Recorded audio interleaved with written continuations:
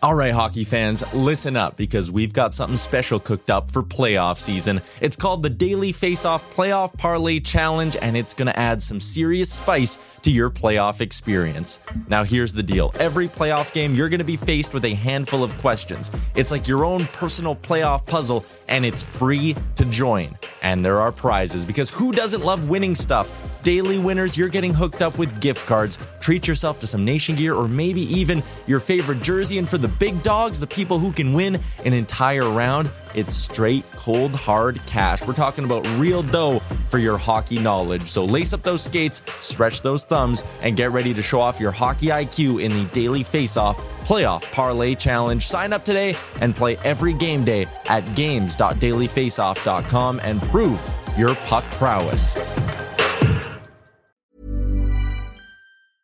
I'm Sandra, and I'm just the professional your small business was looking for. But you didn't hire me because you didn't use LinkedIn Jobs. LinkedIn has professionals you can't find anywhere else, including those who aren't actively looking for a new job, but might be open to the perfect role, like me. In a given month, over 70% of LinkedIn users don't visit other leading job sites. So if you're not looking on LinkedIn, you'll miss out on great candidates like Sandra. Start hiring professionals like a professional. Post your free job on linkedin.com/achieve today. Hey, I'm Ryan Reynolds. Recently, I asked Mint Mobile's legal team if big wireless companies are allowed to raise prices due to inflation. They said yes. And then when I asked if raising prices technically violates those onerous two-year contracts, they said, "What the f*** are you talking about, you insane Hollywood ass?" So to recap, we're cutting the price of Mint Unlimited from $30 a month to just $15 a month. Give it a try at mintmobile.com/switch. $45 up front for 3 months plus taxes and fees. Promo rate for new customers for limited time. Unlimited more than 40 gigabytes per month. Slows full terms at mintmobile.com.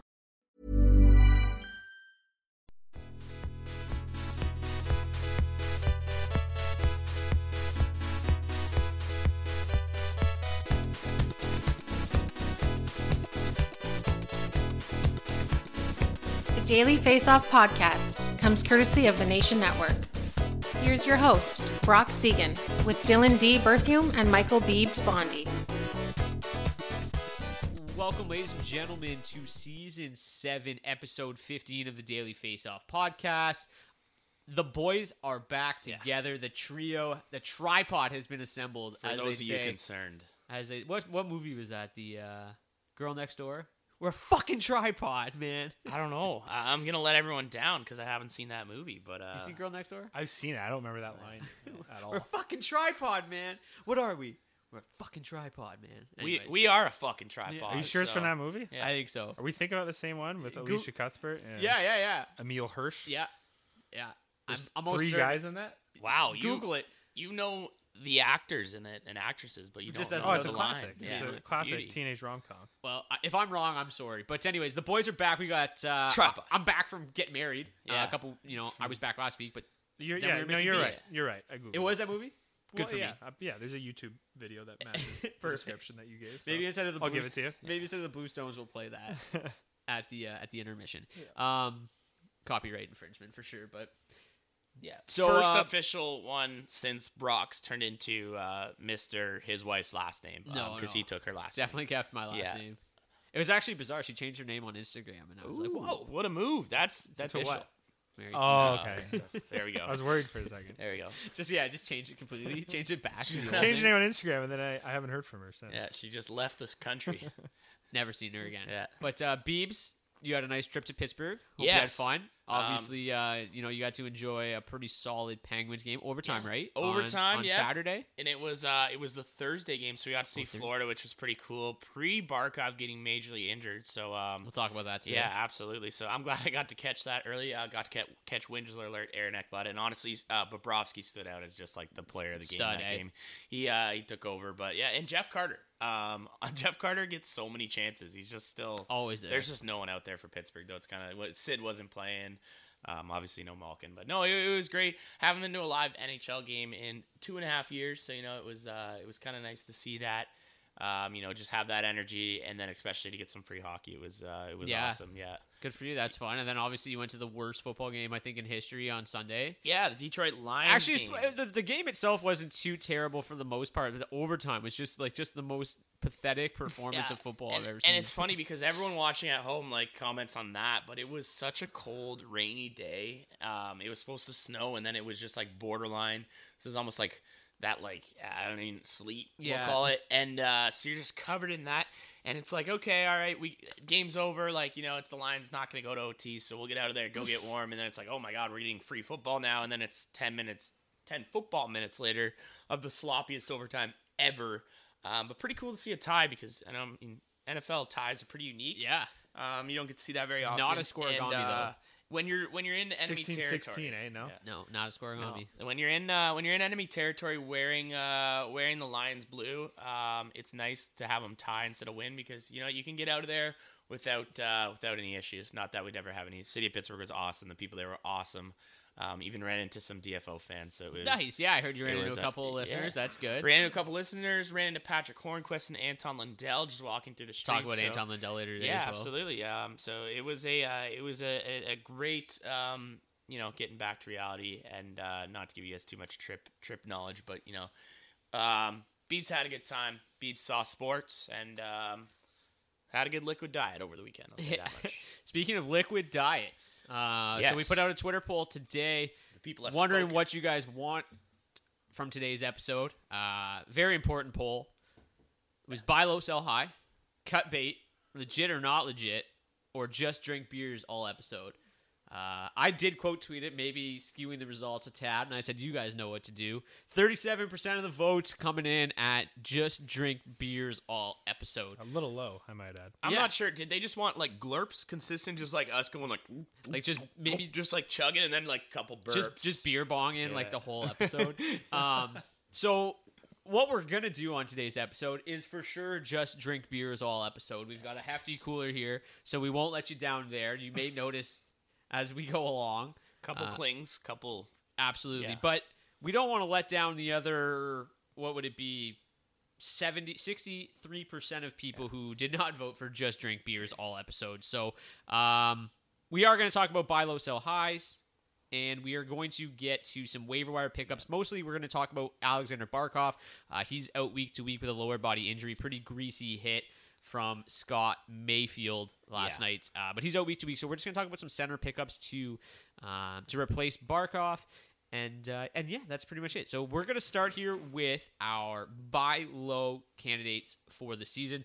D, we let Beebs talk for a little while there. I always talk a lot. So we'll start with you. Let's get your buy low candidate right now. Yeah, I'll start off with a guy that we've been getting a lot of questions about on the regular this season.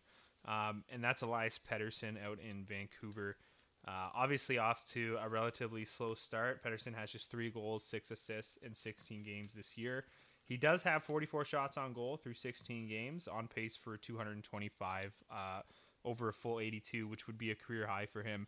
He is shooting as well, just 6.8%, so I think you guys can see where I'm going with this, but 225 shots at his career shooting percentage of 16.5%, which is obviously pretty high. He's always been a sharpshooter in his short time in the league, but that would work out to 37 goals. So certainly it's possible and probably plausible that he struggles to maintain a shooting percentage as high as 16.5% with the increased volume. But I think there's definitely some regression coming there. Of course, with it being as low as 6.8%, and if he gets anywhere near his career rate, and can maintain that current volume, he'll be comfortably above 30 goals by year's end, and for the first time in his career. So I actually like what we've seen so far from Pettersson. From an underlying perspective, like we said, one of the things that kind of held him back in recent years in terms of upside was his shot volume. So to see that take an uptick forward is really encouraging. And the assist should also continue to improve. His on-ice shooting percentage currently at 8.9%, career rate of 12.2. So there's more regression coming there as well. And his line with Besser and Miller averaging about 30 scoring chances per 60, right in line with what we've seen from them the last couple of seasons. So definitely a lot of aggression coming Pettersson and that line's way. So it'll definitely get better. I think you have to be patient if you have him, and if you don't, I think he's a a great buy low target right now. Yeah, and I think that me and D actually witnessed this happen with the Pettersson trade going down in one of our leagues. Some of the Pettersson owners right now are starting to get a little antsy with him, getting a little worried, and we're kind of watching the wheels fall off in Vancouver. So when they are going to fix itself, and when they do, we obviously know who's going to lead that. It's going to be the boy PD. We watched a diehard Vancouver fan in one of our leagues trade him, so that's just showing that, some people who own PD are willing to dish him at this point, especially if they're really pissed them off like that. So I agree. It's an elite player that time's never been better. Yeah, I think obviously like the offseason holdout is one thing, and then it's just kind of a shitty situation in Vancouver right now that's really kind of holding everybody down, it seems. But the underlying statistics are still there. I think it would be fair to say that this Vancouver team as a whole has kind of just underperformed as opposed to really just playing poorly. They've always been kind of a team that is pretty good offensively and just struggles on the defensive side, but we really don't care about that in fantasy hockey. So the offensive numbers should come around. You made many good points as to why those numbers should bounce back for Elias Pettersson this season. Since we're talking about the Vancouver Canucks now, you might as well just go right into your next buy low candidate before we move on to another squad here. Yeah, I already mentioned it, but Besser as well. Miller is actually off to a great start. He's reaping in the production on the power play. But Besser is lagging behind a little bit, just like Pettersson. He's got 8 points, 4 goals, 4 assists through 13 games. And just like Pettersson, Besser's shot volume is actually up. He's on pace for career high in shots on goal. His shooting percentage is down. The scoring chances are there, like we already talked about, and the on-ice shooting percentage isn't. So there's a lot of regression coming here. I'd expect him to get back to his usual scoring rates before too long. And just another solid buy low, on a slightly lesser scale than Pettersson. Probably could get him for a slightly less price, but obviously doesn't carry as much upside. But still someone, like I said, I just expect to get back to their usual production before too long. And I think you can catch their owners being a little impatient right now. Yeah, and both those guys have really kind of moved up and down the lineup. We've seen Pettersson centering the third line at times. Brock Besser dropped down to the third line. Travis Green just really searching for anything. I think one of the biggest remedies I think at this point in time would probably be just to move away from Travis Green as a whole. Would be a good start. You know what they need to do? Is just go get whoever. I don't care who it is to be the head coach, but please just bring in Jeremy Colleton to run this power play and just get PD, Besser, Miller, Horvat. Right. Remember a couple of years ago they finished top 5 in the league in power play percentage. Quinn Hughes' first full season, and then the last couple of years they finished in the bottom half of the league. So it's been, and really like you say, they have all the weapons in the world to, at least for that top power play unit, be an effective team with the man advantage. So certainly think that, there's a lot of room for improvement there. And, you know how I feel about Colleton's ability to run a power play. Yeah, so. Colleton is the boy. Yeah, I guess, though, when you're a power play stud, you don't really know how to coach defensively, and we've seen the Blackhawks be much better defensively in 3 games since letting him go. They went from literally 3.3 goals against per game to 1.3, so a vast improvement in a short sample size thus far, but much better without Colleton behind the bench. Speaking of struggling power plays, I'm just going to go really quick here. I got a quick one to mention. And I think one of the better buy low candidates in the NHL right now is Nikita Kucherov. Still expected to be out for an extended period of time, but he, believe it or not, he's already 3 weeks in. I think it's 3 weeks Thursday. He'll be 3 weeks into his 8 to 10 week timeline. So if you're an owner, you believe it because it's been hurting. Yeah, but you're really 5 weeks away maybe before until he returns. And if you would imagine that a Kucherov owner without your top player could be struggling as a whole right now. So I think that if you could put together a package right now, I think it's the time to do it, right? It's going to hurt you, but if you've got off to a 3-0 or 4-0 start to the season, and you could maybe afford a loss or two to add Kucherov to your lineup for the long haul, I think it would definitely be worth it right now. So obviously it's a bit of a stretch, but missing 5 weeks still is a lengthy period of time, and an owner sitting with him on his IR is could be looking for an upgrade for sure. So yeah, we've obviously if someone's getting desperate. They've that was their early pick. They've started to lose some games. Give them someone who's hot right now. I took McKinnon in one of my leagues, and I'm working on a McKinnon deal. When you lose those big guns, I mean your lineup suffers. You pick those guys in the first couple picks, so you were at the end of the second round, and you're probably not getting anybody that's ripping it up. Obviously, there's some examples. Say this year we've had some crazy production off the free agent wire. It almost seems like comparable to other years. Just like you're getting top 40 guys left and right, which is wild. Troy Terry's an absolute Troy monster. Terry, Ryan Duchesne right Getzlaf. now. Oh. Like you guys are going nuts. I mentioned it on my Monday report. Like, I hope everybody listened when I was talking about Duchesne like 3 weeks ago when he was 22%. Well, you He's talked about him there, and then me and D ended up talking about him. It was the week I was getting married. We talked about him literally right after, so we doubled down that week. It's like a lecture in university. We doubled down. You got to put that shit on your exam. I think he was up to 70% on Monday. Hopefully he's even higher. Should be even now. higher, yes. But yeah, so anyways, obviously Kucherov is a pretty obvious example, but if you're in a league, and I would imagine most of you are, where the Kucherov owner is struggling a little bit out of the gates, you got off to a nice start, can afford to maybe lose a week by trading a stud and getting Kucherov in your lineup, and he is, we've seen that Tampa Bay Lightning power play fall completely off a cliff without him, so they're desperate for his return just as much as his fantasy owners are. But Beebs, finally back to you here. Who is one of your buy low candidates? If we're going buy low candidate, we're talking injuries. I might as well just go straight to injury bug. Mark Scheifele. I don't know why he's the injury bug. He just hurt his leg earlier in the year. But that has caused him to have a pretty slow start. Only 9 games played so far this year. 2 goals, 3 assists, and 20 total shots across his games. He's playing with Ehlers and Kopp, one of Daily Faceoff favorite pickups. So he realistically should be having more success than he is. But I think this is all just a case of he's taking a bit to get going. The motor's starting to heat up, and we've really started to see that production in his last 2 games. Guy's playing over 20 minutes every night. It's almost a guarantee. He's had a point per game every season since 2015, so it's not like he's not going to go back. This isn't a fluke year. Just, taking a bit to get out of the gate. 362 points in his last 348 games since that season where he was not a point per game. Again, this is a league where you're going to get maybe 20, 30 guys that get a point per game. If you can snag this guy right now from owners who also maybe are feeling a little down after, a lot of people hating on this guy after that hit last year in the playoffs, still not feeling hot about him. If they're not feeling him after 9 games, you can swoop right in there, get a point per game player. I absolutely love it. Again, 20-plus minutes a night.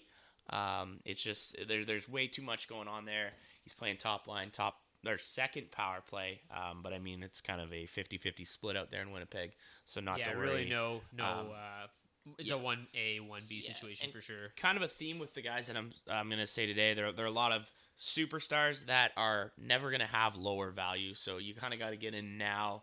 And with someone like Scheifele, again, over 350 games or almost 350 games we have to go off of. This is a minor fluke, and again, it's only 5 points in 9 games. It's not that far off. He has 1 4-point night, and we're right back there. It's 9 and 10 kind of thing. One thing too, right, is while he was out there with COVID for a little bit, the top line is gonna slow you, or like the top 6, I guess, the way they had it constructed with Dubois, Connor, and Svechnikov was red hot. Then you had Ehlers. Whoever else was there, I can't remember. Whoever the rest of the line was, Ehlers, Kopp, and Wheeler.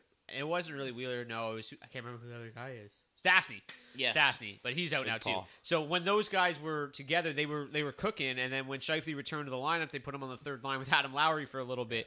So that honestly, that's going to slow you down. But he's back on the top line. He's with Ehlers. He's going to get going eventually here, and I like it for sure. It's went pointless for 5 games. Literally one of the most consistent players year in and year out. So there's really not a whole lot to be worried about. But D, another buy low from you. Oh no, you used them both already because we went to you back to back.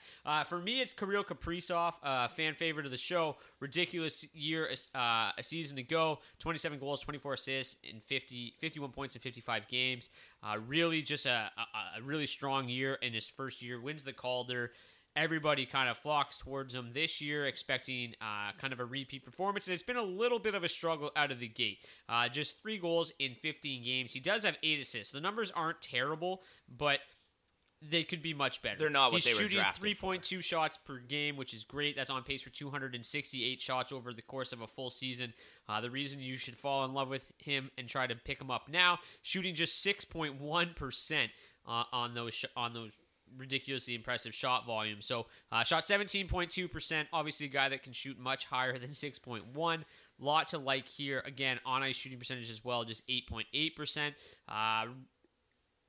Recently, he's been playing with Frederick Gaudreau, which is not a great recipe for success, but the Kevin Fiala, Joel Eriksson-Ek line has been cooking. It finally looks like Ryan Hartman is going to move up and center the line with Zuccarello and Kaprizov on Thursday, and Hartman has been absolutely electric this season, especially the last couple weeks. We'll talk about him a little bit later in the show, but just given, if people aren't really paying enough attention, they're seeing just 3 goals out of a guy that they took in the second round, and I think there's certain picks that you make on draft day where you feel confident, you feel solid, and then there's other picks where you're kind of just hopeful and expecting there to be this huge upside there. And I think Kaprizov kind of falls into that mix, right? You're not 100%, you weren't 100% sure what you're going to get out of him.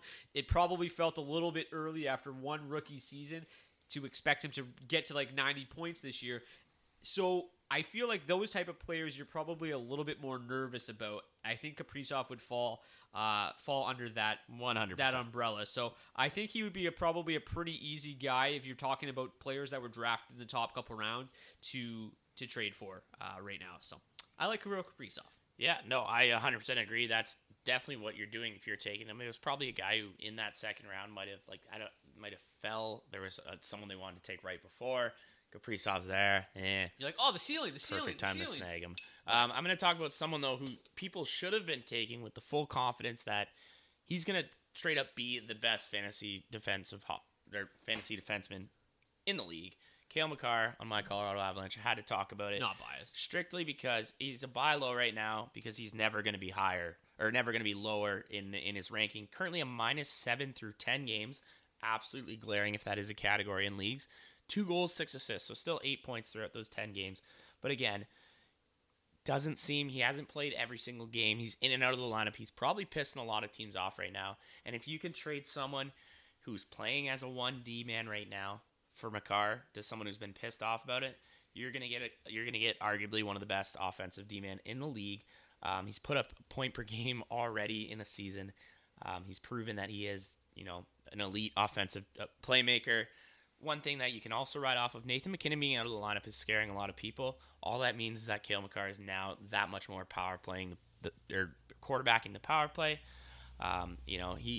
There's so much talent in Colorado that it's not like and they're going to get going too. Yeah, and that's it too. They really haven't gotten going. The last 2 games, they've scored 13 goals in 2 games. That's kind of not what we're expecting, but we're expecting 4 or 5 goals a night from them. It's going to happen with health. This team's been incredibly hurt, and Makar's just going to be in the middle of all of it as well. Bowen Byram's been in and out of the lineup with injuries.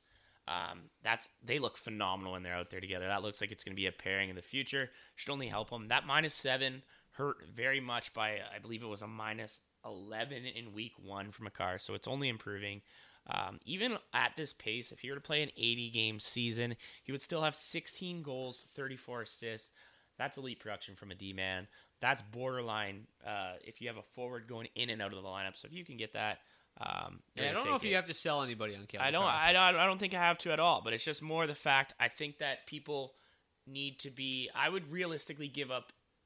Well, because that's what I was just going to do. So here's a couple of guys that you could probably just throw out there. You might have to throw in a sweetener, just like that you would be basically stealing Makar, that are playing very well right now. I think Tony DeAngelo would be up there. Just absolutely. If you gave up somebody else to try to get Makar, I think that'd be fine. I still like Tony DeAngelo a lot. Yeah, I like probably every player. I think Charlie McAvoy as well is somebody that you could probably throw on that list, but you probably would still need more.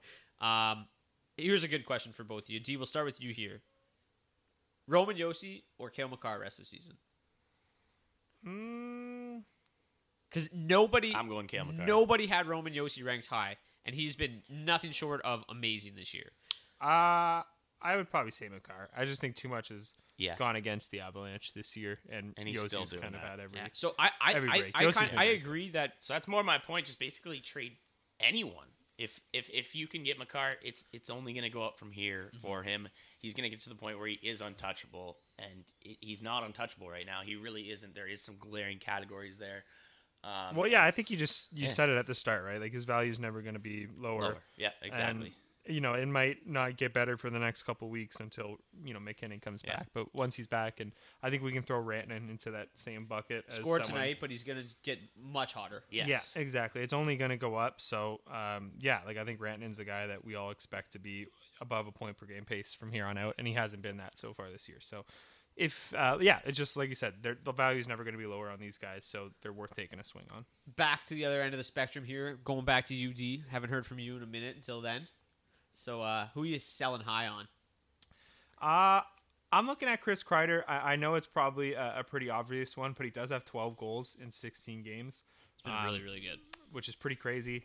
So I think there may be some people that are a little bit hesitant to sell him and maybe thinking that he's really turned a corner and unlocked some, or some hidden potential. But I really don't think that's the case. The shot volume is up, which you love to see. But his shooting percentage is through the roof at 24%.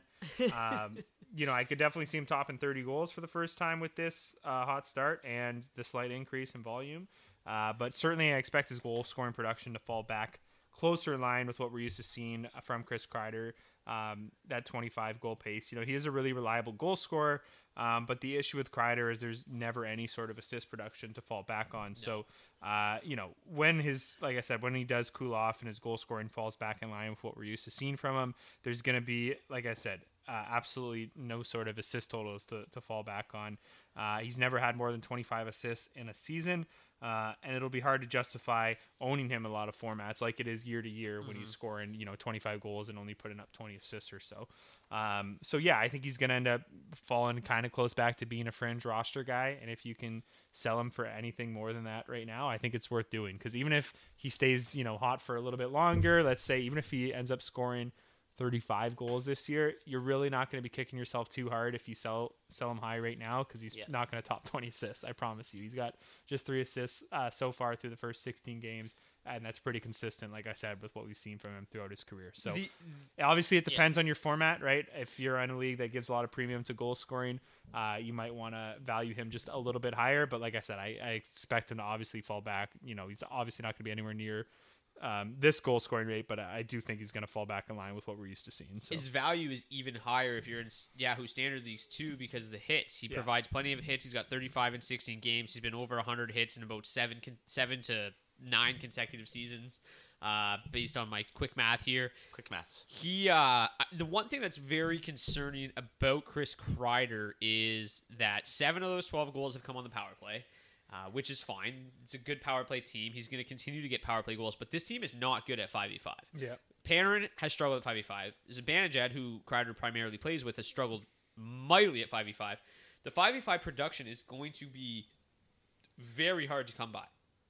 He's going to rely on the power play almost exclusively this season, and like you said, he's just not gonna. He's not going to put up 20 assists from here on out. Yeah. Yeah, Chris Kreider, I think, Beebs, you're going to talk about Troy Terry in a minute. Those two are so glaringly obvious, and I actually have more faith in Troy Terry than I do in Chris Kreider. For sure.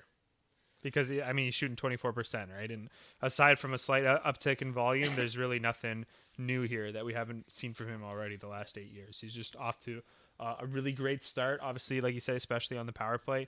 But yeah, at the end of the day, I think a best case scenario for him is 30 to 35 goals and 20 assists this season. And that's, assuming he can stay a little bit hot still moving forward. But otherwise, I think more realistically, he's probably going to end up around 30 goals and 20 assists. It is actually pretty wild if my math is correct, which I think it is. You're a big math guy today. Yeah, again, if we're playing the extrapolation game, my favorite game, if you do extrapolate his current shot volume over the next, the remaining games this season, and he shoots 14.3%, which is career shooting percentage, he could be in line to score another 29 goals this season, which would land him around 41 goals for the year, which would be pretty incredible. But I think that it's a fair bet to gamble that won't happen. And even still, that's a step down from where he's at now. Well, 100%. And I just, you think about what you could potentially get in a return here, and the one thing that's really interesting about these sell high guys, especially like a Chris Kreider or a Troy Terry, is they're like the ultimate sweeteners in deals, right? Like you can part with Chris Kreider in any trade that you're making and be fine. And you don't give a shit. I got him in a 12-team keeper league off the free agency. It was a waiver pickup because someone drafted him. Where he's been for that's where I got him. 10 years. He's literally just on my team as like a bonus chip. Yeah. Yeah. And for a lot of people, cash that chip in. Yeah, that's kind of like Troy Terry. As we segue into that, you were never expecting this type of production on your team, so you can kind of also afford to say, honestly, if you lose that trade, you trade him for a top talent, you lose the trade by a little bit, say Kreider keeps this up, you lose that trade by a tiny bit, you're still getting top-end production for someone you grabbed off the waiver wire. You liquidated that investment. Yeah, absolutely. And we love, to go with, that's kind of just the kind of theme always of our sell highs. It's like try to get someone who has been there, done that before, and if someone's like Troy Terry is doing what they're doing unexpectedly, I'd trust, a Mark Scheifele who's put up 360 points in 350 games to keep up a point per game over, someone who hasn't done it before. Not to put those in exact trade one-on-ones, but just a lot I think more the important part of what we're doing here, too, is that I think sometimes the opposite happens with fantasy owners is you pick this guy up, and you don't look at him as an expendable asset. You feel like you have found that diamond in the rough, and you take pride in that diamond, and you don't want to trade him. And then when they fall back down, because when you trade them and he continues to play pretty well, you feel like you gave up on him or whatever. And sometimes people are reluctant to trade these guys, and you gotta have a short. I think short memory. You have to just realize that these numbers are unsustainable, regardless of how impressive they've been and how much they've provided to your team thus far. Yeah, and if we're talking about numbers that are Troy Terry, let's hear it. Troy Terry shooting a bonkers 28.2%. It's actually down. He was shooting 33% a week ago, which is down. Wait, does that mean the regression is starting? Yeah, regression has started, even though he put up a point again. He has gotten a point every single game this year, except for game 1 where he left with an injury after 8 minutes. This guy is going nuts. We talk about it every week. It's just the Troy Terry podcast at this point. But we're not as wild as some people. We actually saw a high-end NHL media outlet say that there's some can this guy keep up his... What was it? Hart Trophy. His Hart Trophy pace. Are you fucking kidding me? There is no way. That is exactly what we're coming at here. Troy Terry, 11 goals, 10 assists this year on 39 shots. That's good for 4th in the league in points, 5th in goals, and 1st in trade sell high candidates. This guy, there's absolutely no way this is sustainable. It's really awesome to see what's happening. I don't even think he would have won Player of the Month for October. Right? Like Connor McDavid exists, Draisaitl exists. Literally, I mean, it's awesome what's happening in Anaheim. I love seeing Trevor Zegras score goals, chuck his stick into the crowd. Yeah. Beautiful. I don't want our stance to get blurred here. Yeah. We're in love with Anaheim 1. We love everything that Anaheim 1 is bringing. We love Anaheim 1. It's just we don't believe it compares to Edmonton 1. Right. But I also want to point out, everything we've seen, I think Terry's still going to be a really good player this year. As well, yeah. I think he can be around a 60 to 70 point pace just from here on out. But you said it, right? 28% shooting percentage, 14% on-ice shooting percentage. Those both have to fall back a bit. Honestly, I thought on-ice would be a little bit higher, so it's encouraging. And we've talked about how good the underlying numbers are for Anaheim. Yeah, they're averaging. They're not through the roof, but it's very high. They're averaging 31 scoring chances for per 60 and 15 high danger. The numbers are really, really good. They're so fun to watch. Getzlaf is shooting more than he's ever shot.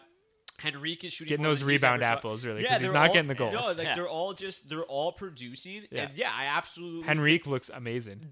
This is relatively sustainable. They can have a really good year. Yeah, he's just not going to be operating above a point per game. No, and I tweeted out I don't know, a week and a half ago maybe that you as much as you love the guy and as much as he's done for you, probably single-handedly winning you weeks at times. Yeah, you have to sell high. And I played the extrapolation game on Twitter, and I would say from this point forward, this was a couple weeks ago, so it's a little bit different, but I think I had him at about 28 goals, 25 assists. I'll take that from here on out, which would still put him at 40 goals on the year. Yep. Basically, my point is trade this guy as he's a forward one for you for another forward one. Even if it's someone producing a little bit less, so many people are looking at these numbers right now and just, oh. But, I mean, who wouldn't? And again, this guy doesn't mean anything to you. You picked him up off the waiver wire. If you drafted him, you're a genius. Thank you. You're the best. Oh, my How God. about like Troy him. Terry for Nick Ehlers? Ehlers has got 11 points in 15 games. I'm going to take that right now. And I think Ehlers is another one of those guys who kind of was broke out a little bit last year, much better than we've ever seen from him. Troy Terry for Pettersson, maybe? Yeah, like similar to a Kaprizov. Yeah. You were expecting big things from Ehlers. He's let you down a little bit today. And then when you put those 2 point totals together, you're going to see an owner be like, holy shit. Yeah. And I think that their production could be relatively similar throughout the remainder of the season, but I think that I have a lot more confidence in Ehlers doing it, and I think that he will still be better for the rest of the season. And I think that's a legitimate trade that could be accepted. That's the first player that came to my mind. No, There's a lot of players like that. I think D hit it with Peterson, Yeah. too. And I kind of hesitated to say yes, but now that I think about it, yes. 100%. You're getting Elias Pettersson. That's ridiculous. You're getting a guy who's going I think top 40 in Pettersson the would draft. be a little bit harder to get. Like I think people are a little bit more tied to Pettersson than they would be to Nick Ehlers. I'm a big fan of trading Terry right now. If you can get, like you say, anything close to a Anything of legitimate substance. starting forward in fantasy hockey. And I wouldn't be too upset or worried about potentially selling a little bit low. Like I said, he's not going to operate above a point per game, but he could still be very good the rest of the season. But yeah, I think kind of what Beebs is alluding to, and like I said before, it's about kind of like liquidating the asset, right? Yep. You're getting the return for it right now, and you can look at someone like Terry, whose value is a little bit more volatile because, you know, this is obviously brand new for him. We haven't seen this before. We talked about how really random it was and almost like 2 or 3 years delayed. And I think you can definitely look to move that for a little bit more of assured value, something a little player, like you said, whose production is a little less volatile. Maybe you end up losing the trade by year's end, but right now you're saying, you know, this guy picked up this roster spot that I had an open spot and used as a pickup 3 weeks ago. It's now a solidified player I can rely on for the rest of the season. I forget what I was going to say.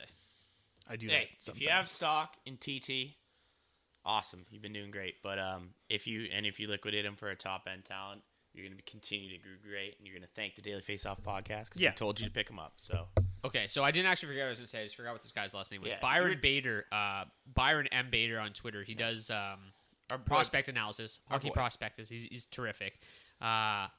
He tweeted today that if Troy Terry turns into a star, over his career, he will be one of the biggest outliers in like NHL history, just based off of what he's done throughout his career to date. It would round be draft pick. The only other player that he kind of pointed out that would basically fit this mold that kind of struggled, wasn't a really highly touted prospect, turned out to be a star, Joe Pavelski. So maybe Troy Terry is Joe Pavelski. Is what I'm saying. Doesn't actually look what Byron like said. Joe Pavelski out there, but that's not a bad or a good thing. Just different rigs. But yeah, no, he's fun. He's great. It's a great story. But yeah, give me some of that first round talent if someone's willing to do it. I'm also hoping some people in some leagues that I play in aren't listening to this because I've been chucking them around like it's candy. So Troy Terry. You guys might be a little bit surprised by my sell high. I mean, it makes perfect sense, but Mo? No, Tyler Bertuzzi. Oh, same team. Is who I'm going with. I mean, I kind of gave it away, did I not? But we've already started to kind of see Detroit slowing down a little bit. The underlying numbers for Detroit 1 are still outstanding. I still expect Tyler Bertuzzi to have a ridiculously good year. I shouldn't say ridiculously good. No, but like better than we thought. Better than, well, and then you just got to remember, like, he's going to just be missing time sometimes. He's just kind of just an asshole. But he has 9 goals, 8 assists, and 17 points in 15 games. 33 shots on goal. He's shooting an outrageous 27.3%. And his on-ice shooting percentage is at 15.1. That's the same as McDavid, Playing by with the way. Connor McDavid, you could probably maintain something around 15% on-ice shooting percentage if, you know, you're playing with Connor McDavid. You're playing with Dylan Larkin and Lucas Raymond, both great players. Love them both dearly. But this is just not a sustainable run for Tyler Bertuzzi. And again, just going to be missing time. It is a little bonkers, though. If you put his last year where he missed almost the entire season, and this year together, 14 goals, 10 assists, 24 points, but shooting 26.4%. How he has managed to shoot 26.4% over 24 games is it's awe-inspiring, really. Like, you look at these two numbers side by side, the way it stands on his hockey reference page, and it's just insanity. But realistically, this guy's a 16% career shooter, and he is going to be falling much lower than where he is at right now. So Tyler Bertuzzi, I think, is a very easy trade candidate, sell high candidate right now. He continues to put up points. He had a goal called back the other day. He's playing massive minutes. He is somebody that I would imagine people would want. I mean, he scored 4 goals at one point this season. So, forgot for like a week. And he did run cold for a little bit. We were like, oh, he went 3 points without a game. That's classic Tyler Bertuzzi, classic Detroit Red Wings. Right after that, followed up with 8 points in his next 7 games. So there's not really anything where if people click on his box score or whatever they might do when they're looking at a trade in your league, I think Tyler Bertuzzi is a very obvious sell high candidate right now. Yeah. Are we done with sell high candidates? No, I got a nice juicy one out in Florida, and it's kind of, I guess, going to fuel us into our next segment as well. Yep. Anthony, I got one more too. Yeah. Oh, perfect. Yeah, I thought so too. Before you try to make a segue. Yeah. No. Oh. Well, then we're not segueing yet. But Anthony Duclair out in Florida, currently 70% rostered. Just classic definition of a guy who you likely got off the waiver wire late in your draft. 8 goals, 6 assists, a plus 12. But only 33 shots so far this year. That's 8 goals off of 33 shots. For those of you doing the math at home, that's 24.25%.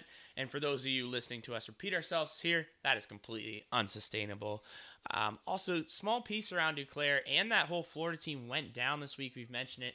Alexander Barkov. And that, as much as, we want to say that might lead to more things for other players. You are losing a top So the five. top line is now Sam Bennett, Jonathan Huberdeau, and Anthony Duclair. Yes, Anthony Duclair had a nice run next to Alexander Barkov. This will not continue. Exactly. No, that's exactly where we're going here. Plus, this is a guy who's getting no ice. For the record, though, too, Alexander Barkov is just week to week, so he might miss 2 weeks. But you know what? But it's not like he's out for the year. Yeah, very true. But all it takes, a couple bad weeks to Duclair, and you've just lost all your value in him, and he's now a waiver wire player. I don't think, obviously, we all don't think he's going to continue to score on every 4th shot that he takes. He's currently tied for 13th in the league in goals. You can use that as a selling point. Also currently 38th in the league in points. That's totally, fantasy relevant. I just think you could trade this guy for a middle-of-the-roster player who's going to definitely give it to you more across the year. It's someone who's done it. He has been a fantasy asset for a couple years. One of D's pickups last year, I believe that was one of our most memorable. Heroic year last year. Yeah, Duclair. Yeah, I remember. Though you had Duclair, Pavelski, Petrie, just heroic. The boys. But yeah, so for me, it's just Duclair might still have a career high season. It's just we know what he's capable of. We know where his ceiling ends, and when you take Barkov out for a couple weeks, it just scares me a little bit. I think that his value is never going to be higher than what it is now. Moving Duclair, it might be the time. I need more shots from this guy too. I think the biggest concern too with Duclair is that he just doesn't have the firmest grip on that role, right? I mean, there's so much depth on that team that you're one bad or 2 bad games away from being replaced by Sam Reinhart and being in maybe the press box. He's already getting 13 and a half minutes of ice, less than 14. He's never surpassed more than 17-10 all year. That's an absolute red flag. Yeah, well, I think I said this a couple weeks ago, but he's a guy who you should start every game that he's playing with Barkov, and he's not worth rostering when he's not because he falls so far down the lineup, right? Yeah. So, I think just a few weeks ago he was on the 4th line and he was available in something like 80% of leagues. Yeah. So, and we talked about him a little bit as a guy to watch if he could move back up the lineup. So, yeah, he's just one of those guys whose value is just solely tied to his line mates, and part of that, like you said, Brock, is just because he doesn't have a firm, solidified role in that top 6. He's kind of the one guy that they'll move in and out pretty consistently. So yeah, I think it hasn't changed. Like if he's playing with Barkov, like I said, he's worth starting every single night. If he's not, then he's probably not worth owning because he's probably playing 12 minutes on the 4th line. So if you can move him and get any sort of value for him, like you said, Beebs, any guy that's worth holding on to for the duration of a season, I think it's worth trading because otherwise he's probably going to be back on the wire before too long. The one thing that is interesting, worth noting before we go to UD for your next sell high candidate is that Duclair actually moved to the top power play unit today with Barkov out, which was a little bit surprising.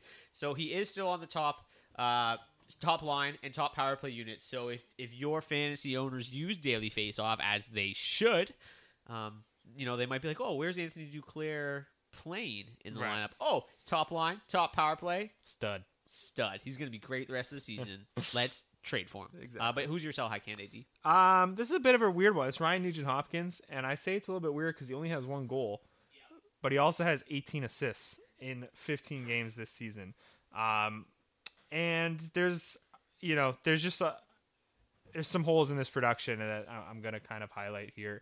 19% on-ice shooting percentage. Now, obviously, he plays with Leon Draisaitl at 5-on-5, and because of that very high quality of line mates that he has in Edmonton, he's always been able to, or at least the last handful of years since Draisaitl and McDavid have been in the league, he's been able to sustain an on-ice shooting percentage above average, but typically that's around 11, maybe 12% on a good year. And right now it's at almost 19%, 18.2% on-ice shooting percentage. I just think you can try to train him and frame him as a point per game player. If you're able to do that, it's definitely worth doing. Another issue with his production, he's got 12 assists on the power play already this season. He's never had, career high before this was 20 that he had all the way back in his rookie season. So, he's never going to be the primary option or the primary puck mover on the power play. So the fact that he has 12 assists to this point already is a bit fluky. There's a lot of secondary apples in there. 2, as amazing as that power play is, and as which it is insane. It's incredible, and as slam dunk of a bet it is to be the best power play in the league, not just the rest of the season, but probably for the next 4 or 5 seasons. 43%, it's going to be very, very hard to keep operating at that clip. And like I said, even with them operating at such a ridiculous rate, Nugent-Hopkins has been pretty fortunate to be in on as many goals as he had to this point. So, like I said, it just depends on your format, right? Because some guys might not see a whole lot of value in him if it's a goal-dependent format because he just has the 1 goal in 15 games this season. But like I said, if you can frame him as a point-per-game player and you can get someone to kind of value him in that light, definitely a guy that's worth moving right now. And then, not that I want to just double back or walk it back at all, but again, there's obviously still some value to be had here. So I'm not just looking to move Nugent-Hopkins for anything I can get for him. I still think he's going to be, 60, 65 point pace player from here on out. But these assist totals are going to die down. And shooting just 3%. So you can try to push that on whoever you're trying to sell, that there's going to be more goals coming, and, look at all these assists and look at all this power play production. But yeah, the bottom's going to fall out. He's never going to, score a ton of goals. Obviously, like I said, there's some regression coming there with just the 1 in 15 games. But if you can frame him as a point per game player, if you can get that sort of trade value for him, I think he's worth selling high right now. Yeah. You know what is crazy? Like, we talk about how just insanely good that power play is, and that's all anybody's really talking about in the hockey world right now. But if you go back to the start of 2019, we're talking about 142 games. That power play is over 30%. It's crazy. And that's insane. I get it. Leon and Connor are 2 of the best players in the world. It makes perfect. Insane? But 30% is nuts. Alex Ovechkin is the most premier. So Tampa and Washington, this isn't completely unheard of, right? Yeah. Tampa's probably the best example with having Kucherov and Stamkos, 2 guys, maybe not being 1-2 every single year in point production. But they were topping out at 28, 29%, right? But so that's what I'm saying. We've seen incredible production. Boston, you got Marchand, you got Pasternak. Over that same time frame, 23%. Tampa, 22%. Toronto, 22%. Surprisingly enough, St. Louis up there at 24%, second in the league, which is surprising. I don't think we'll ever be able to properly understand or realize how good of a player Leon Draisaitl is, unfortunately. But I honestly think he might be the second best player in the league. I talk about it time and time again on my. And I know that's not a huge stretch to say at this point, always, but it's just I feel like he just kind of gets looked off in that regard because people tie his production so closely to McDavid, and. I think it like does have a little bit to do with it. Obviously, it's McDavid; he's a freak. But sure, when they're not together, the 5v5 numbers on Leon's line, like Leon, Nugent, Hopkins, and Yamamoto, struggle at 5v5. Yeah, and it doesn't make any sense. Well, I don't know if Leon's a centerman. That might be the biggest issue with it, right? But they move him to the wing, and it's like, oh man, maybe this is where he just needs to be. But yeah. I think the other issue is like, you know, when you're playing with Connor and then you go back and then you have to center your own line, it must just be like, shit. Just put me back up there, man. Yeah. Just want to just light it up. But anyways, let's fire it over to the Blue Stones, the second best part of the Daily Faceoff podcast, because we're the number one. Yeah. Clearly, they're our Leon Draisaitl. We're the Connor McDavid, but we love them to death. Like we said, Leon's second best player in the world. We're firing it over to the Blue Stones. When we get back, you hear from the 3 Connor McDavids of the show, and we're going to talk about, well, not Connor McDavids, but centers. Yeah, other centers. Not nearly as good as him. So enjoy the Blue Stones. We'll see you guys back here in 60 seconds. I'm just going to call myself Wayne Gretzky. Get that out of the way. Been a long time. Wrestled to the dirt, now I'm back on my grind. I took a trip to the borderlines and I dashed my head in some upstream rhyme. I saw a man in a two-tone coat, told me everything he liked about the South Zone. Turned his head into my surprise, he had fire on his tongue and green in his eyes. I won't let him get the best of me. Take the money, just leave me be.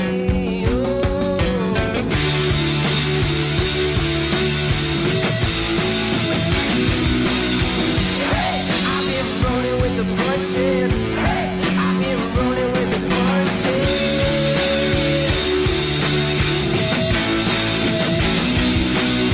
Hey, I've been rolling with the punches. Hey, I've been rolling with the punches.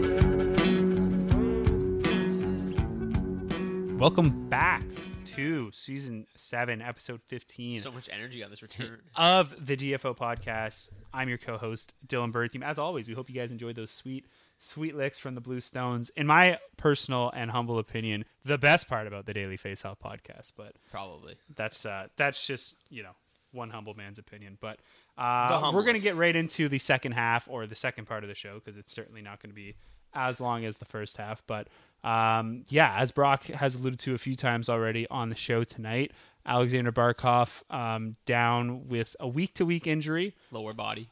which really means we have no idea how long he's going to be out. Could be 4 to 6 weeks, could be 2 to I 3. love how they say LBI, and it's definitely his knee. Yeah. Normally, like, even 7 to 10 days would be a day-to-day. So I would assume it's going to be at least 2 weeks. But, you know, who knows? The NHL is the only league that gets away with putting out this sort of week-to-week. Well, it's just, you know what's total timeline. garbage? Like, people always are like, oh, they need to tell us all this information if they want us to bet on it, da-da-da-da. Sure. To a certain extent, I agree. Okay.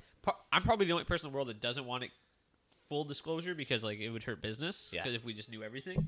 But what's garbage to me is, Well, they like, still need a place to go and see that. yeah, but it wouldn't be, like, as breaking or, like, as whatever. Anyways, what is bullshit to me, though, is, like, last night, and tons of teams do this, is the Islanders, they have no Josh Bailey and no Ryan Pulock. The second the team hits the ice for warm-ups, the Islanders... 20 guys out there? but the Islanders tweeted out. Like, the second they hit the ice for warm-ups. They fucking knew that Yeah. Bailey tested positive for COVID-19 hours before they hit the ice for warm-ups. They knew Pulock... Today they announced Pulock's out 4 to 6 weeks. They knew hours Yeah. before And no one's that sitting there. Pulock is not playing. Yeah. And they wait until the minute this team steps onto the ice for warm-ups, and they're just like, tweet, Which Bailey means- out, tested positive for COVID-19, Pulock out, lower body injury. And it's like... That's just Trotz, though, And your right? 7 Like, that's a o'clock very slot. well, Trotz it's just thing. the Islanders. Like they're so... But it's not just the Islanders. Ottawa Like, did it with Batherson, Batherson the yeah. other day. It screwed me on a Sunday, but I mean, like, they knew how many. I'm people not had saying it's COVID just the there. Islanders, It's but that's just- a very Trotz yeah. thing. Yeah, it's to just do, it's right? just hilarious to be like, He's hey, trying to let's fuck just with let's the other just team. like the Twitter account knows, and it's just like, hey, don't. Yeah, tweet this well, out until I'm the with ice. you. I think it should be a little more standardized anyway. Even if it's just like the NFL, where an hour and a half before kickoff, you have to have your active list out there, right? That's what it, and that is like, you know, I don't think you should. You might, if you don't want to name your starting goalie, I think that's fine. You know, I really do. I don't think that they should have to name their starting goalie. It is what it is. You should know what the But lineup is. You should Not know even who the lines, you should but we should know who the the 18 18 skills. active Yeah. players in the lineup and the two goalies who's starting, who's backing up doesn't need to be disclosed. But I'm you're with right. They need an hour and a half. They need to be like, here's who's in, here's who's out. This is the active Right. roster. Well, you're for talking tonight. about the same league where it's the only league in of the major 5 sports where they don't have an exact start time, so the fans just get fucked and have to sit around. Did you see Calgary yesterday? Yeah. The game's scheduled for 7 o'clock. Everyone's asking me who's starting for Calgary. It's clearly Markstrom because Vladar started the last 2 games. so they were given some time off. It's clearly Markstrom. But if it was any other situation, it would have been fucked. Start time, lock time is 7 o'clock for fantasy. Yeah. For DFS.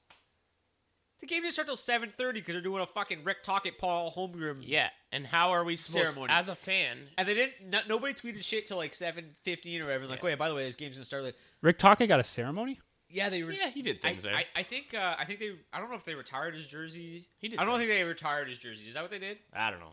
I think they just honored them. I Ring literally of Honor was type trying to thing. watch it and just turned it off. Was like, fuck this, I'll come back when. Yeah. So you luckily we knew it was Markstrom, but I was just like, Tangent aside, yeah. We Let's need get to to some go centers. Yeah. Yeah, was we're 3 minutes of maybe it will be as long as the I first said half. that somehow led to that massive aside. Barkov is out for a few weeks. And they told us they were very upfront about it. Yeah, they were very told us in upfront about advance. it. Yeah, thank you, Florida. So we're gonna go through some pickups for guys that are eligible at the center position on Yahoo, and we're gonna look at guys in all ownership ranges because we know there's a lot of you 50 to playing 5. in deeper leagues. So yeah, we're gonna start up above at under 50%. We're gonna roll it all the way down to, like Brock said, as low as 5% ownership. So something for everyone here. And we might not love all these guys. No. These are all just kind of the standout options when you look through. We'll give you guys our quick opinion on whether or not we think they're worth picking up in the interim or, if they have any long-term value, that sort of thing. Quick waiver wire rapid fire here. Absolutely. And Brock, Wow, we're going to that's a start sick us rhyme. off with one of my shout-outs from, basically the last month on end. And I talked about him again on the Monday report as well. And you talked about how you liked Comfer more when McKinnon went out. I'm just going to point Well, that he's out. dead. I still Comfort would have liked would've- him. He was You on the still top would power have play li- unit in the top line, but he's Right. out for 4 Comfort weeks. So was which going one of them nuts. has, 10 points in their last 5 games? Is that Kadri JT extended Compher or his- is that Nazem Kadri? Kadri extended his point streak to 7 games this evening, picked up an assist in the first goal of the game. We're midway through the second as we record this episode. Kadri 49% owned. Kadri is the guy with 10 points, now 11 in his last 8, you said? Who So apparently the- doesn't need to play with Landeskog, McKinnon, or Rantanen to be a force. He just needs 20 minutes of ice. He just needs to face the other team's second and third pairings, which is fine, but he dominates them. So Kadri strapped to first power play center. still on the second power play unit as well. They Really? just refused to move him up to the top power play I feel like unit. they just let him removed- take they draws every refused time. to move him up to the top line. No, Nicolas Abe-Kubel is on the top line tonight. Or top power play, I should say, sorry. But yeah, no, Kadri's been absolutely scorching hot, 49% owned. I don't think, D talked about him about a month ago. D talked about him about 3 weeks ago. I think we talked about him last week. I talked about him on the Monday report this week. He needs to be owned. I don't know why he's under 50%. It doesn't matter if he's not on that top line. He's still producing. He is the first candidate to move up to that top line, most likely. Alex Newhook would be a close second. I think Alex Newhook, he's not on this list. Somebody else to keep an eye on. I would not be picking him up. But if Alex Newhook, if Alex Newhook moves up to the top line, He's I will, already I will putting up. tweet about it. I will post about it on Daily Faceoff on the DFO podcast Twitter. You will know about it, and then you will want to pick him up at that point. But while he's on the third line, it's not worth it. Right now, Kadri's the guy to own with Comfort out. Kadri and McKinnon Burakovsky averaging over 41 scoring chances per 60 together at 5v5 this season. Yeah, so they've been even really, if he really doesn't get that call up to the top line, like everything, Kadri's production at this point has been pretty legit. On ice shooting percentage, a little bit high. But the biggest thing for him is the minutes, is more than the line mates at this point with how well he's playing right now. If he can keep getting these minutes, I think he'll keep being productive. One thing, too, that we talked about it outside of the show, but Colorado really hasn't played that many games. They've had an actually, I don't want to use the word bonkers for the 8th time in the show, but a bonkers schedule so far. It seems like they're playing every 5th day, only 2 games this week. So that means that we have a ton of games coming up forward for them. It's just the way the schedule works. So you're going to start seeing 4 games from Kadri a week, 3 games, 4 games. And when you're starting to get that in your lineup, at this production, the way he is rolling, he is one of the hottest hands in the NHL right now that nobody's talking about. So when you think about the Avalanche schedule, what do you think? Do you think, fuck that? It's really fucking annoying and absolutely fuck that. What am I waiting around for 5 days for? But at the same time, it's kind of nice because they do have a lot of injuries. They have a lot of COVID right now. It is the best time for them to kind of, let's get these resting out of the way. Let's take a week, play 2 games while McKinnon's out. And, hopefully he'll be back when the big schedule is there. I'm just worried that when the heavy schedule starts coming, the injuries are going to start to pile up even more. Okay, so let's just take a look here really quick. Next week, 4 games. So long as that the Ottawa Senators do not cancel, they don't postpone again. They got Monday against the Senators. The Avalanche, you should pick up Kadri. You should pick up any Avalanche you can get your hands on. They have the perfect streaming schedule for next week, Monday, Wednesday, Friday. They also play Saturday against the Predators. So 4 games coming up next week. Huge, perfect schedule for them as well. And the week following that, 3 games, Wednesday, Thursday, Saturday, a Canadian road trip. Those are unreal. Against the Leafs, the Habs. I like how we framed this as rapid fire and then just did the deepest dive on a guy that we've talked about 3 or 4 times. Yeah, already sorry. this We're year. going to pick up the pace here. So I mentioned Ryan Hartman at the start He's of the humbling episode, us. potentially somebody that could move to the top line with, or I guess second line, whichever way you want to phrase it, with Kirill Kaprizov. And that shot Mats volume, Zuccarello. though. Yeah, Ryan Hartman, the shot volume is through the roof. He has 50 shots through 15 games. He's scored 7 goals, 4 assists, and 11 points in 15 games, I should say. And doing that while playing just under 17 minutes a night. If he ends up moving to align with Kirill Kaprizov, you could probably foresee him playing even more minutes. I just gave you his full season statistics, though, and he only had 2 goals in his first 6. He has 5 goals, 9 points in his last 9. Yeah, he's on fire. I think definitely worth a speculative ad. Obviously, on-ice shooting percentage is a bit high at 14%. Which you don't love to see because he's, it's not like he's letting the world on fire or setting the world on fire. But like you said, he did have that slow start to the season. So 11 points in 15 games. And obviously, if he moves up the lineup, that can help mitigate any sort of regression he sees with the 14% on-ice shooting percentage. Hopefully, he can keep firing the biscuit like that. And we'll probably see a career year from Ryan Hartman. So, yeah, I don't know if it's going to be worth holding on for the full season, but I think worth a speculative ad right now. Yeah, I would go Kadri over Hartman at this point in time. Oh, sure. Absolutely. But Hartman did, like I said, he played the third period with Kaprizov. We'll see you in their next game, which I believe is tomorrow, if that sticks. If it does, that opens up a world of opportunities for Ryan Hartman. Beebs, I'm not even going to let you talk about him. I know you hate the Minnesota Wild. Yeah, no. Mikael Granlund, 36% owned. I don't think we need to talk about him too much. He's somebody we've talked about a bunch. We talked about the Predators one. I talked about him on the Monday Report as well. Since the Monday Report, his own percentage has gone up 4%. He's gone from 32 to 36%. So some people are listening. Nashville one continues to play extremely well. They're leaning on them very heavily. Granlund, Duchesne, and Roman Josi have carried this team to this point, and they've been extremely effective. I do think, though, Trevor Zegras, 34% owned, is probably the better ad. Trevor Zegras is scorching red hot right now. So not only is Anaheim 1 cooking, Anaheim 2 also cooking. Trevor Zegras, one of the most highly touted prospects in the NHL right now. It is absolutely insane to me that he is currently hot and still only 34% owned, because I think he was 34% owned before he even played a game a season ago. So 4 goals, 1 assist in his last 2 games. The minutes still need to go up, but Trevor Zegras is making a case to play much, much more. I think it's a little bit of worry because of Cole Caulfield. I think a lot of people are worried of that prospect. They're burning people. But yeah, no, go grab Zegras if you can get him now. Keeper league especially. Yeah, he just has that kind of upside that you don't normally find on the wire because we don't really know what he's capable of, especially at this early on in his career. So, another guy that I think is worth the speculative ad, and I'd probably be I'm with you, Brock. I think I'd take him slightly ahead of Granlund simply because Granlund, not unlike the guys we were talking about before, on ice shooting percentage a little bit high.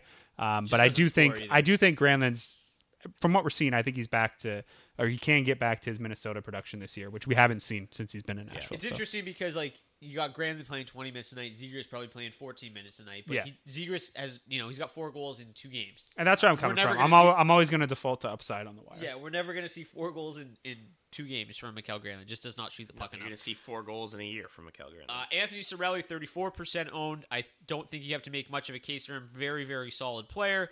Maybe not the highest ceiling. We've talked about him, I think, a couple weeks ago and said that he's probably worth considering. But again, the ceiling's not that high. Does not shoot enough. Yeah. But he is still on the top line with Braden Point and Andre Palat. They're also on the top power play unit together as well. So more of a streaming option for me just because of that exposure. But he got punched in the face really fucking hard the other night. Yes, too. He did. He was bleeding from times. every orifice of his face. One of me might punched in the face category that week. So that was clutch. Yeah, we have that in our league. It's him, and then I played Montreal guy last night who just got pummeled by Ryan Reeves. I was gonna say I knew there was someone who got their ass beat by Pizzetta, Ryan Reeves Pizzetta, yeah. Actually, it was the other Daily Face-Off account. They tweeted what would you call what he did, like to fight Ryan Reeves, what would you call that? And Ryan Whitney responded to it right away, and he was just like, ballsy. Yeah. It's like, yeah, like Stupid. he literally just looked him in the eye, and like you could tell, just like when they were squaring off, he was kind of just looking at him. He was like, what the fuck did I get myself into? I'm about to get just pumped. And There's not a lot of guys that you see in the NHL and you're just like, yeah, like I would never ever dream of wanting to fight that guy. You know, that this day and age, and Ryan Reeves is definitely one of the few true fighters left in the league for sure. And you can see it on Reeves' face. He knows as he's going in, like he almost gives back too, because it's like this kid has no clue what the fuck he's doing, and then he just kills him. I said, I gotta just beat the shit out of you. For Cirelli next week specifically. Friday against Seattle, Sunday against Minnesota. So definitely somebody to keep an eye on as a streaming option next week. Moving on here, we've got Jared McCann, 29% owned. Somebody else that we've talked about again recently. Me and Dee talked about him last week. We will talk about Yanni Gourde and Alex Wenberg. We might as well mention all three of them. They are all on this list. You've got Yanni Gourde at 26% owned, Alexander Wenberg at 15% owned, and Jared McCann at 26% owned. I personally would rather have Alex Wenberg over the other two. You're just being contrarian right now. No, I would rather have him. He's on the top line with Eberle and Schwartz. That offense seems to be very concentrated to whichever line Eberle and Schwartz are on. And yeah, I think that, you know, obviously we talked about last week that the playing time that Gourde is getting is through the roof. It's really, really good. Nazem Kadri just almost scored again.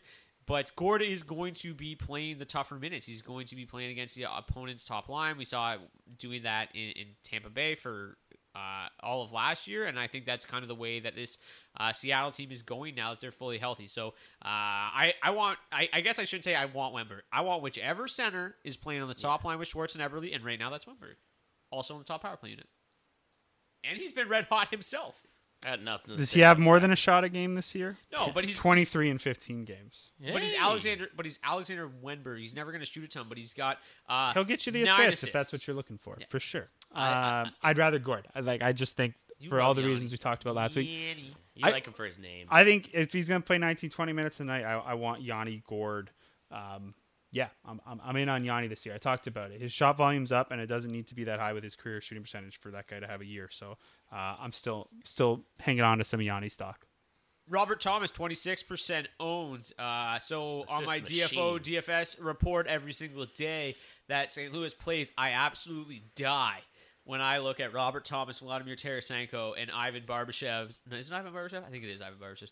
When I look at their numbers together, this line, for whatever reason, I didn't even think that this was physically possible, but they average 40 scoring chances for and 40 scoring chances against per 60. There is no higher tempo, high event hockey than St. Louis 2 right now, and it is just nuts. The great thing to say about Robert Thomas is that they're averaging 40 scoring chances for per 60. He went, I think this might be an unprecedented jump in ice time. Obviously, you've got Braden Shen banged up right now, but on the year, last season, we saw 13 minutes, 36 seconds per game from Robert Thomas. This year, 19 minutes. Over 19. Yeah. But it was 6 minute per game jump. Was there a more glaring player who could do it, though? I don't know if you've ever watched. Like, every level this guy's played at, he is that classic eat 20-minute center, put up high assists, maybe get a couple goals here and there. Give up also. Well, he's a Wenberg, another guy that's barely over a shot per game. But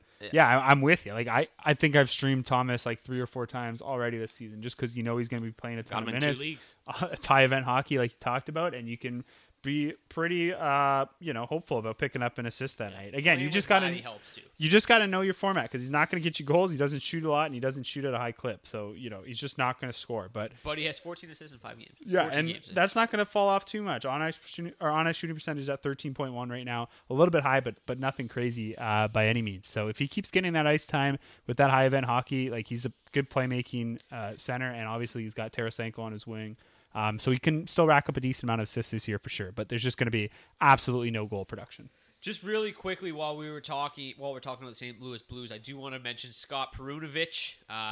Welcome to the show, Scotty. Called up from the AHL recently. Yeah, that's definitely a DFO podcast debut. He won the Hobie Baker last year, and he had 21 points in like 12 games this season at the AHL level. He's a defenseman, for the record. Yeah. Now you're speaking my language. He moved up. I already got him. he moved up into the top 4 defensemen immediately in St. Louis. He's also on the second power play unit as well. It's going to be difficult for him to knock Torrey Krug off that top power play unit, but he's the type of player that could, has staying power in this lineup for the rest of the season and has legitimate offensive upside for those of you in deeper leagues. I actually added him as well in a 12-team keeper league, 12-team dynasty league. So Scott Perunovich, he's flying up right now though in ads. What's he at now? Because he was at 12% when I added him yesterday. That's a good question. You look it up while I talk about this next guy, who's another guy we talked about a bunch. We just need these ownership percentages to go up, and we'll stop talking about him. Nico Hischier, the New Jersey Devils continue to play very, very well, even without Jack Hughes. Nico Hischier, Pavel Zacha, Thomas Tatar, or Alexander Holtz, whoever's on that right wing, have been rock solid. Hischier and Zacha, we talked about them a couple weeks ago, and they just continue to be puck possession beasts. The 5v5 numbers are really, really good. While we're talking about it, I might as well mention Zacha. He's also on this list, 16% owned. Also on this list from the Devils is Dawson Mercer, who I think is my preferred choice. I have him in a couple leagues. I play him on DraftKings almost every single night, along with Jesper Bratt and Andreas Janssen, who apparently actually wants to be called Andreas Johnson now, which I heard on the broadcast the other day. No, you're not allowed to do that. No, he said he wants to be called Johnson now. So Andreas Johnson with Jesper Bratt. That's just not. Well, I want to be called Beebs Bonday. I think you should double check that because that's just not they talked about it on how. the That's broadcast. just not how Not you just- pronounce a J in Was it Swedish. not just the New Jersey guys committing to? Unless they just wanted to just get themselves off the hook. Well, That's Pedersen was kind of like that too, right? Because they said how do you pronounce your name? He's like, it's Peterson, but in English it's Pedersen, right? Which didn't make a whole lot of sense to me. But that's your name's your name, if you ask me. Yeah. Just tell me what it is, and I'll But call I mean, you. you watch. I could be if I Swedish played for one But word. if I played in the NHL, they'd probably they'd call me Sagan.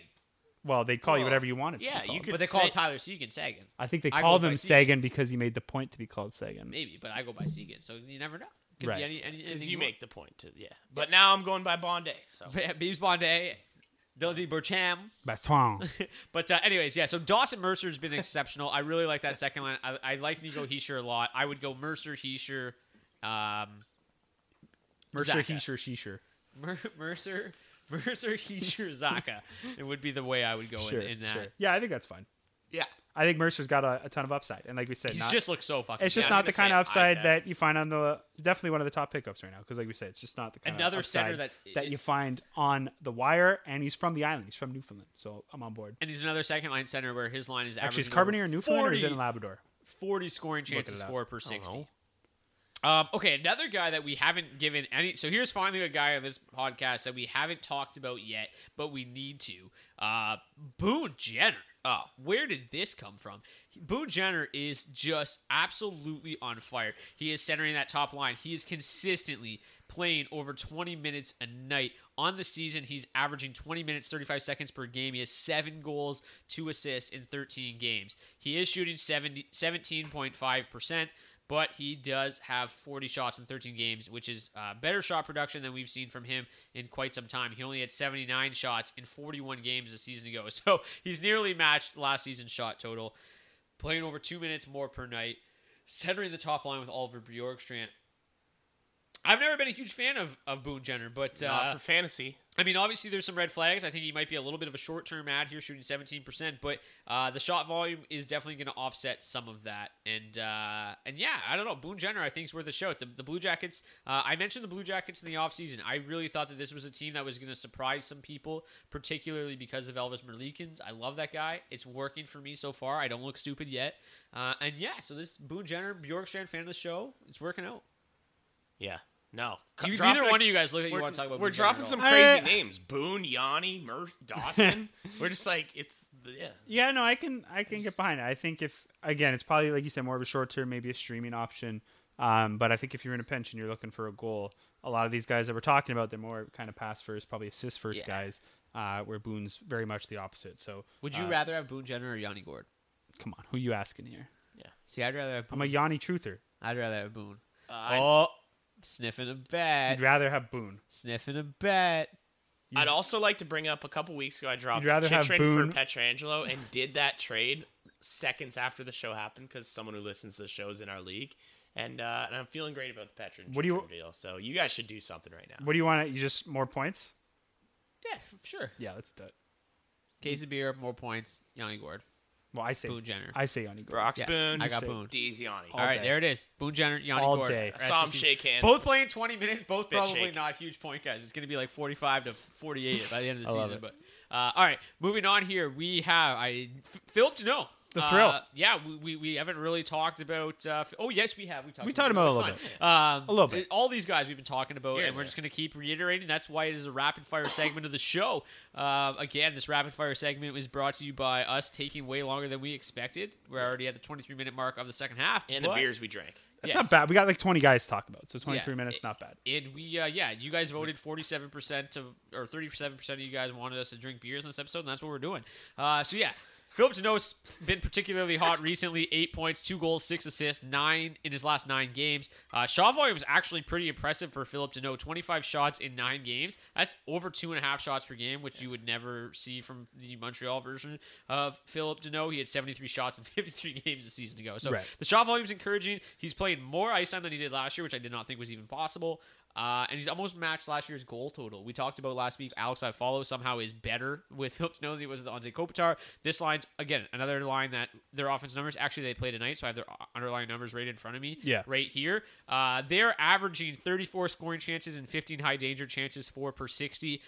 Better offensive numbers than Anze Kopitar and Victor Arvidsson together right now. Yeah, I think he's fine. Obviously, history tells us that I just don't love his conversion rate on all that, offensive zone ice time and his ability to take advantage of it. But obviously, he's a fantastic player. To me, not really a long-term ad, not a guy, and most of it's tied probably to that straight center eligibility, but not a guy I'm looking to hold on to my roster for the course of the season, but definitely a guy because of that high usage and because of those great numbers at 5v5 that I'm happy with streaming and spot starting on any given night, regardless of the matchup, because he's going to get the minutes and there's always the chance that he gets on the score sheet, but I don't think he's going to be worth dedicating a roster spot to for the full 82. Yeah, we're getting. I think that's almost basically the theme for the rest of the names down the list. But he does make a great, as you mentioned, just a great fill-in guy. Yeah, he just doesn't have that upside that some of the other guys we've talked about tonight do. I barely dedicate a roster spot to him in DFS, even with these underlying numbers, let alone in season long, where you basically have to hold on to him forever. So yeah, he's at 21%. Kirby Dach is next, 20%. The underlying numbers aren't really there for whatever reason, Played 25 minutes which the is other crazy. night. But he is playing an insane amount of minutes. But he, he's with DeBrincat, he's with Kane. I'm completely fine with it. I think adding Dach at 20%. I don't know. Would you guys rather have Dach at 20% or Deneau at 21? Kirby. I'd rather Kirby. Just upside. He played 25 minutes the other Yeah, night. and he's with DeBrincat 25. and Kane. He's also in the top power play unit, which is great. For whatever reason, their 5v5 numbers are just terrible. Hopefully that turns a corner eventually. But yeah, Dach is 20% owned. He It's looks more good. the minutes, and just it's that team more looks that better line mates, without Colton. The power play might struggle a little bit, but they just look more But structurally Dach wasn't sound. part of that power play. No. So Yeah, he's on the top power play unit now under the new coaching staff. So really like Dach at 20% owned. We already talked about Pavel Zach at 16% owned. We already talked about Alexander Wenberg at 15% owned. We already talked about Dawson Mercer at 12% owned. Anton Lindell. Now we're getting into the deeper leagues, the dynasty leagues. But Anton Lindell, I tweeted about him today, 8% owned. He moved up to the second line with Carter Verhaeghe and Sam Reinhart in practice today. Not Sam Reinhart. Yep, nope, Sam Reinhart. In practice today. He was not featured on any of the power play units because Joe Thornton is back in the mix, which is hilarious to even say.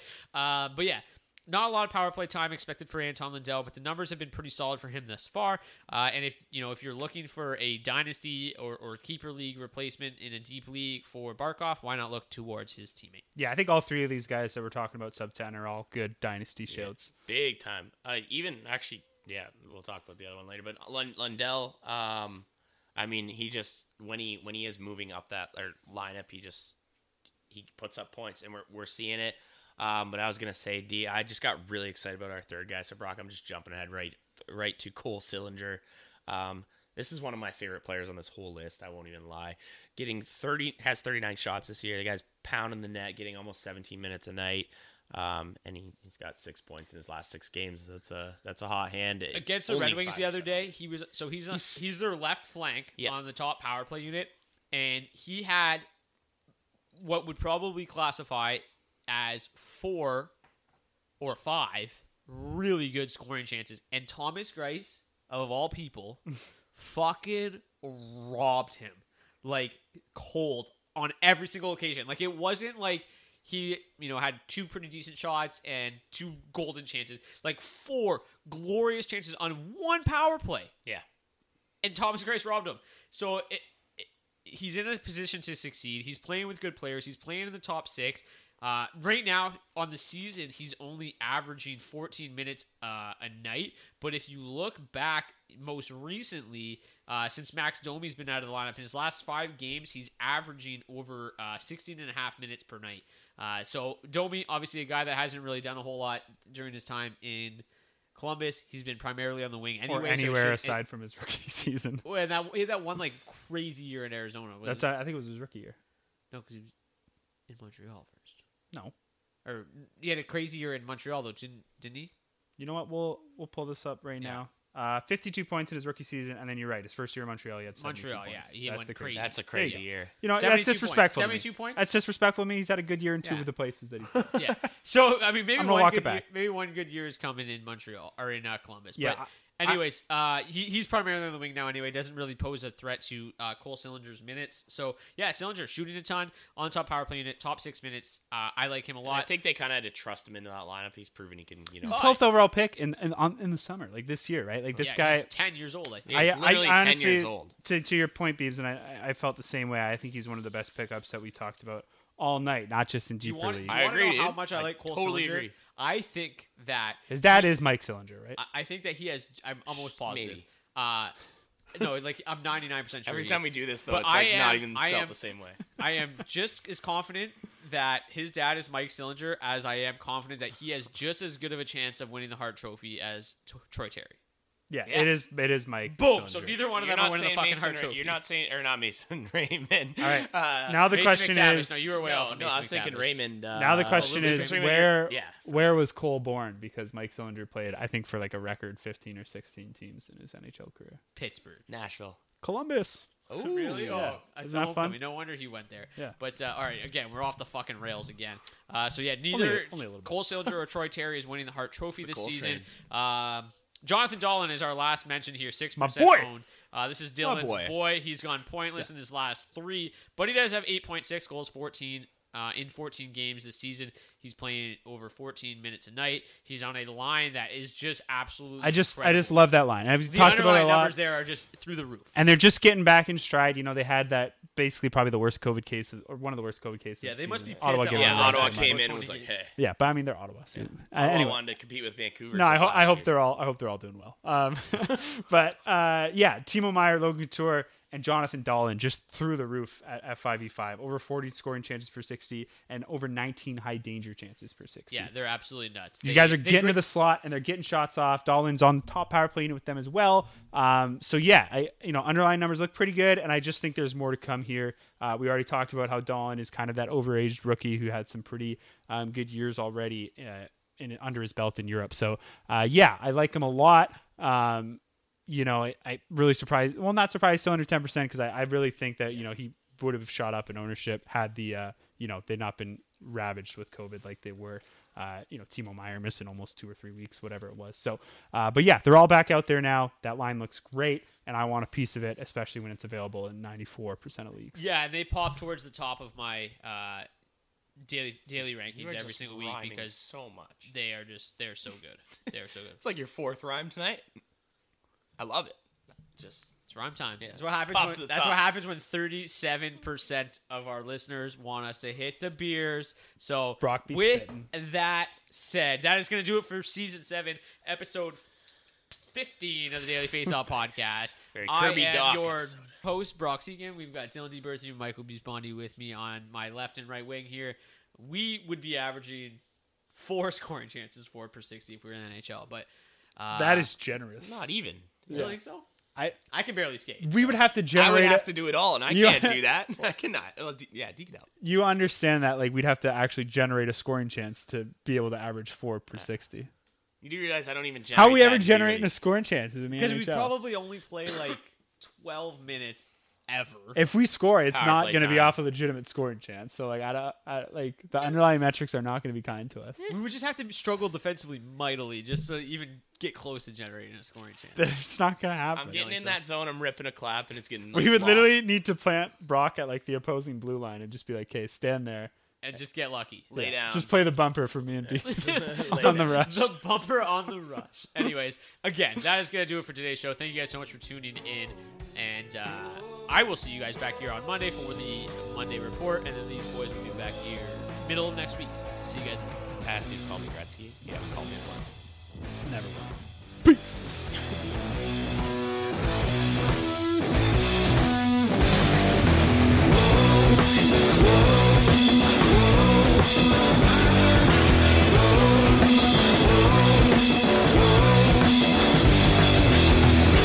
Sing your hearts out, sing it loud. Make me happy, make me proud. Black holes, solid ground. Black holes, solid ground. Thousand voices set them free. Because your silence is killing me.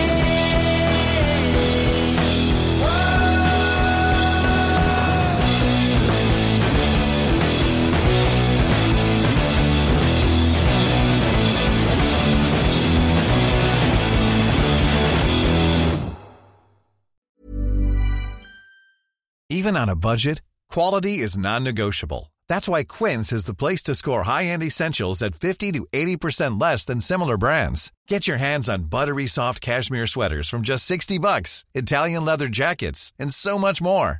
And the best part about Quince, they exclusively partner with factories committed to safe, ethical, and responsible manufacturing. Elevate your style without the elevated price tag with Quince. Go to quince.com/upgrade for free shipping and 365-day returns.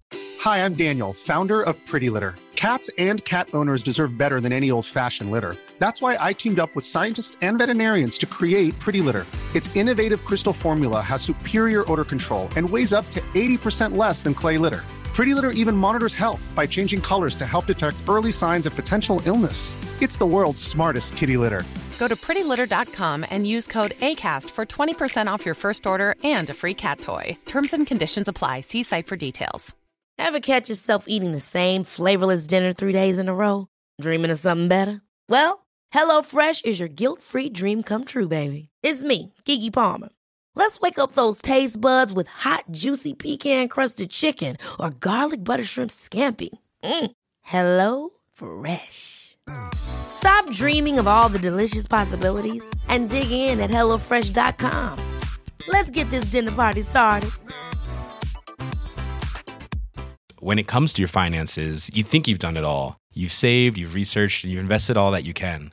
Now it's time to take those investments to the next level by using the brand behind every great investor, Yahoo Finance. As America's #1 finance destination, Yahoo Finance has everything you need, whether you're a seasoned trader or just dipping your toes into the market. Join the millions of investors who trust Yahoo Finance to guide them on their financial journey. For comprehensive financial news and analysis, visit yahoofinance.com, the #1 financial destination, yahoofinance.com.